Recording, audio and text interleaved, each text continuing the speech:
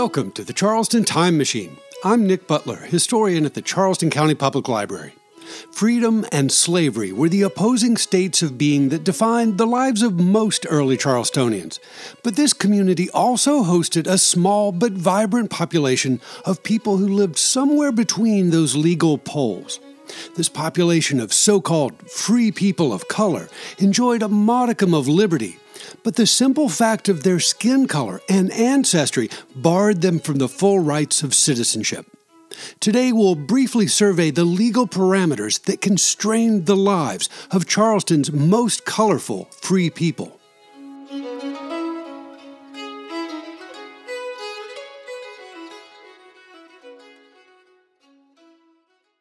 Prior to the end of slavery in 1865, the laws of South Carolina used the phrase free people of color to describe a range of non-white people living outside of the legal and physical bonds of slavery.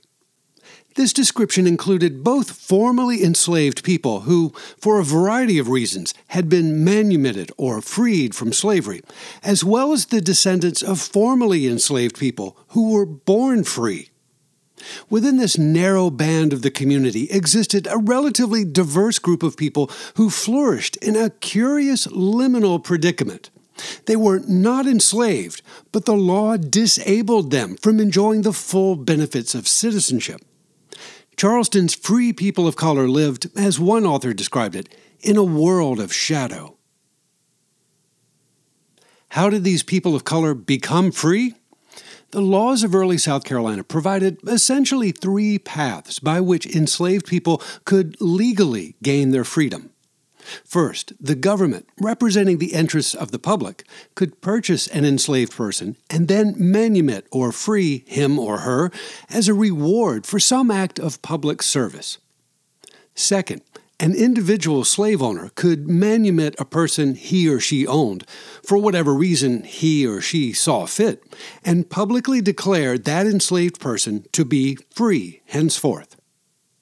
Third, an enslaved person could purchase his or her own freedom by negotiating with his or her owner and then earning the cash necessary to pay the settled price. Each of these three methods involved a number of different variables, and each deserves a fuller explanation. So we'll return to these paths to freedom in upcoming episodes. Browsing through the earliest surviving public records of colonial South Carolina, we find that there were a handful of quote-unquote free Negroes in the Low Country by the turn of the 18th century. Their numbers increased slowly but steadily through the remainder of the colonial era and grew rapidly in the years immediately after the American Revolution. Some lived in scattered locations across the rural landscape, but the vast majority lived and worked within the urban confines of peninsular Charleston. By the time of the federal census of 1800, the Palmetto City was home to several hundred free people of color who formed approximately 3% of the population. Their numbers increased from several hundred to several thousand by the early 1860s, at which time they continued to form a small percentage of the city's urban residents. Although their numbers were relatively small, free people of color formed an important and interesting part of Charleston's population. The city's history was enriched by the lives of such notable people as the clergyman Morris Brown, saddlemaker Richard Holloway, harbor pilot Thomas Jeremiah, hotelier Jehu Jones, pastry cook Sally Seymour, house carpenter Denmark Vesey, master builder John Williams, and many, many others.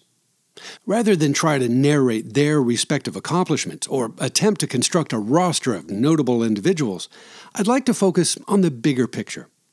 The lives of all of these free people of color were constrained by a number of prejudicial laws that define their position and status within a society dominated by a free white minority. In short, they lived in a world very different from our present reality. In order to understand better the lives of Charleston's free people of color, it's necessary to understand the legal forces that shape the boundaries of their respective lives. Let me make it clear that I'm not a lawyer, and I certainly don't consider myself to be a legal scholar. But I've spent enough time studying Charleston history to realize the importance of understanding the legal code that framed the lives of our predecessors. A legal code, as you know, is a systematically organized collection of rules intended to govern the actions and behavior of individuals within a given community. In this sense, a community's legal code of laws is very similar to the code of a computer program. Both are comprised of written statements and instructions that were articulated and set in motion by humans. Our laws and our computer programs succeed or fail depending on the quality of the instructions and ideas they contain. In the case of early South Carolina, our laws were created by white men who viewed the world very differently than you and I do today. The legal system they created here, as elsewhere, was colored by a profound disrespect for the rights and liberties of non-white men and of women in general. That was the reality of our community in the 17th, 18th, and 19th centuries. The English settlers who founded Charleston and South Carolina brought with them a tradition of English laws intended to govern a community comprised of and governed by people of English descent. The presence of Native Americans in and around the early settlement and the importation of enslaved people of African descent forced the early settlers of this colony to amend their legal code to recognize the emerging differences within the community. Between 1691 and 1735, the South Carolina General Assembly ratified a series of laws intended to promote what white legislators described as, quote, the better ordering of slaves, end quote. Within these slave laws, which borrowed elements from the earlier laws of Antigua, Barbados, and Jamaica, the definition of an enslaved person in South Carolina gradually evolved. Following the bloody Stono Uprising in September 1739, our provincial legislature adopted a robust and more comprehensive slave law in the spring of 1740 that endured, with some modifications, for more than a century. The Negro Act of 1740, as it was commonly called, provided South Carolina's first clear legal definitions of who was and who was not a slave. The provincial and state legislatures continued to create additional laws relating to slaves and slavery over the years, but the definitions of status articulated in 1740 endured with little change. In short, South Carolina's early laws recognized 4 categories or classes of humans. First, in the eyes of the law, were free white men, women, and children of European ancestry. The law did not view women as equal to men, but that's a matter for a separate conversation. Second, the law recognized free Native Americans living in amity or in a state of friendship with the government of this colony or state. The law recognized their right to exist and to live freely, but afforded them few civil rights within the legal framework of the dominant white community. The law expected these free Indians would live separately from the urban and suburban centers of South Carolina society. Third, the law acknowledged that some free citizens held other humans, specifically those of African descent, in a state of legal servitude or bondage. This practice, in the eyes of the law, reduced enslaved people to the status of mere property. More specifically, they were legally identified as movable or chattel property. As such, they had no discernible legal identity or legal existence beyond their servitude. Fourth, the laws of early South Carolina acknowledged that some non-white people here were, for a variety of reasons, not enslaved servants, and thus not considered property. The law recognized those people, generally known as free people of color, as valid, sui juris, or independent members of the community. The law did not recognize them as fully formed citizens, however. The mere facts of their skin color and non-European ancestry created legal disabilities that diminished their civil rights. The term free person of color, frequently abbreviated to FPC in our early records, and the plural forms free people of color or free persons of color, emerged in the 18th century as a sort of legal shorthand to describe a number of free people from diverse ancestral backgrounds. More technically and specifically, that phrase encompassed three distinct groups of people who were regularly mentioned in South Carolina's early laws. Persons classified as free Negroes, whose parents were both of African descent. Persons called free mulattoes, whose genetic admixture included African and European ancestry. And a third category of free mestizos. The latter term, mestizo, which was borrowed from the Spanish language and has a variety of connotations in other parts of the world, was used in South Carolina to describe people of mixed African and Native American ancestry.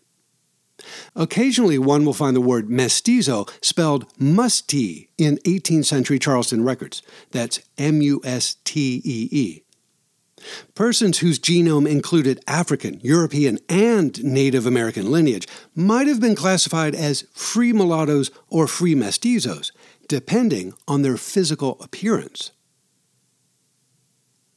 In light of these legal definitions and the colorful vocabulary of early Charleston, one can see that not all free people of color were black.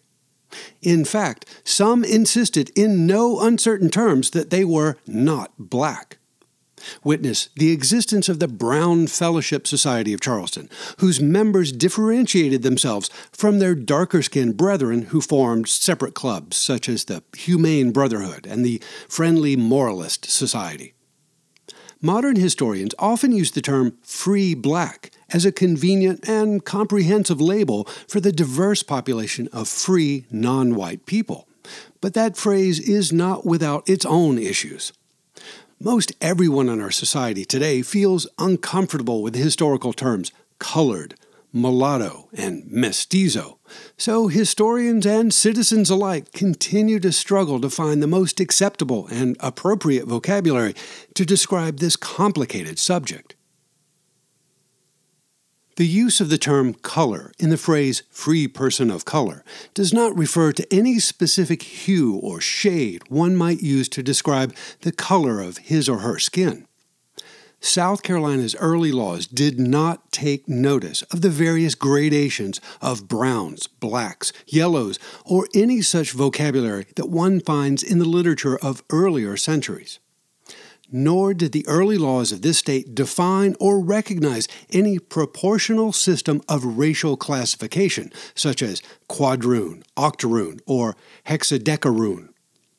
Rather, South Carolina's early laws used the term color to imply the presence of any discernible quantity of non-European or non-Caucasian blood in a person's ancestry. In the eyes of the law, individuals were either white, or at least appeared to be white, or they were something other.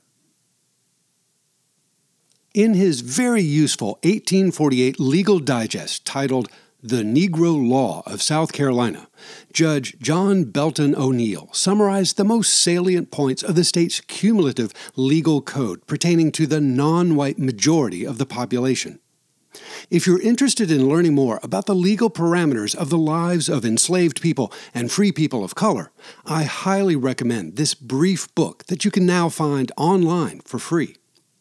Rather than boring you with a long discussion of the legal details, I'll try to summarize the high and low points of this convoluted material as it pertains to today's subject. In legal terms, the free people of color in South Carolina enjoyed a number of civil abilities, civil liabilities, and civil disabilities.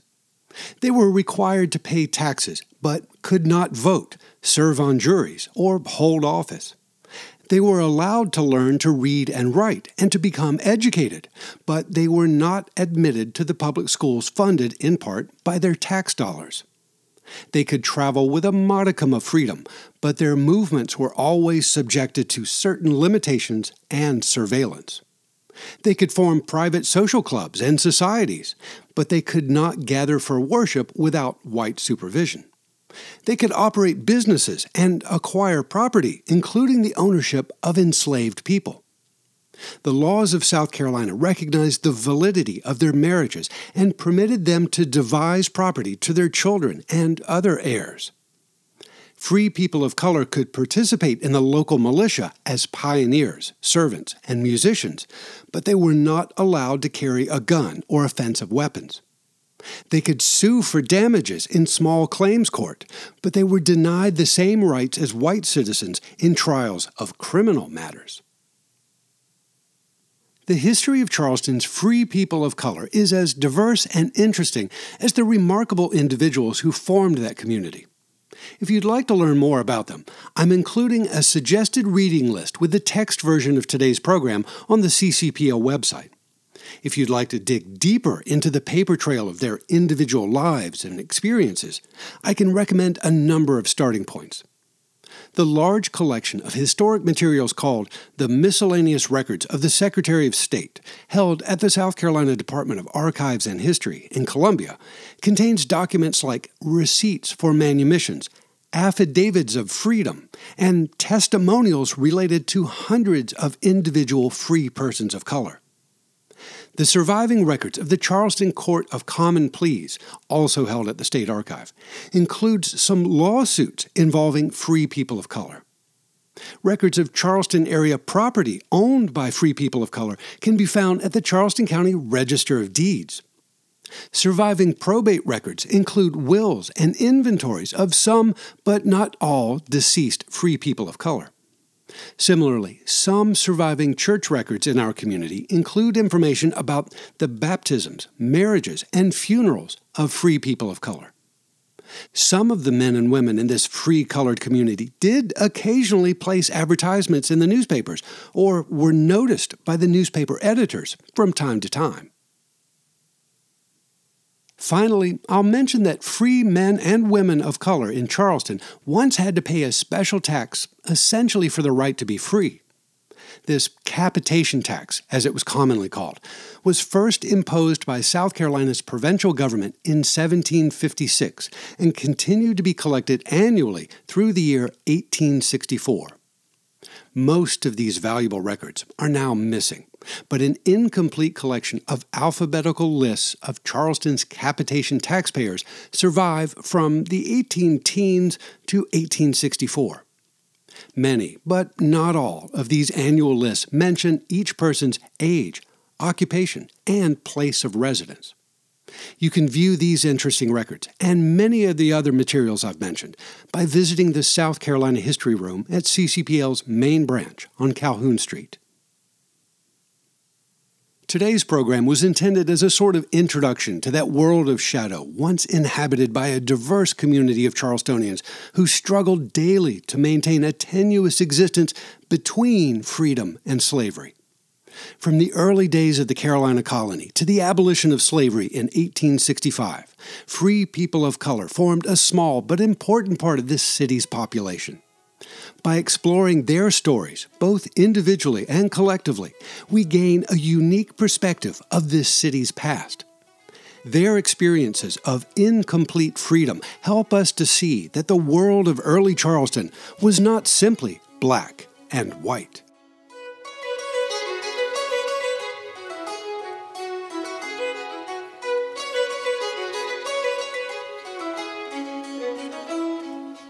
Charleston County Public Library is your home for local history.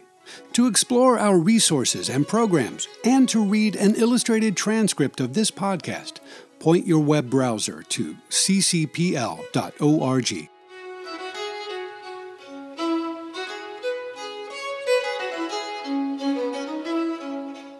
Thanks for listening to the Charleston Time Machine. This is Nick Butler, and I'll see you in the future.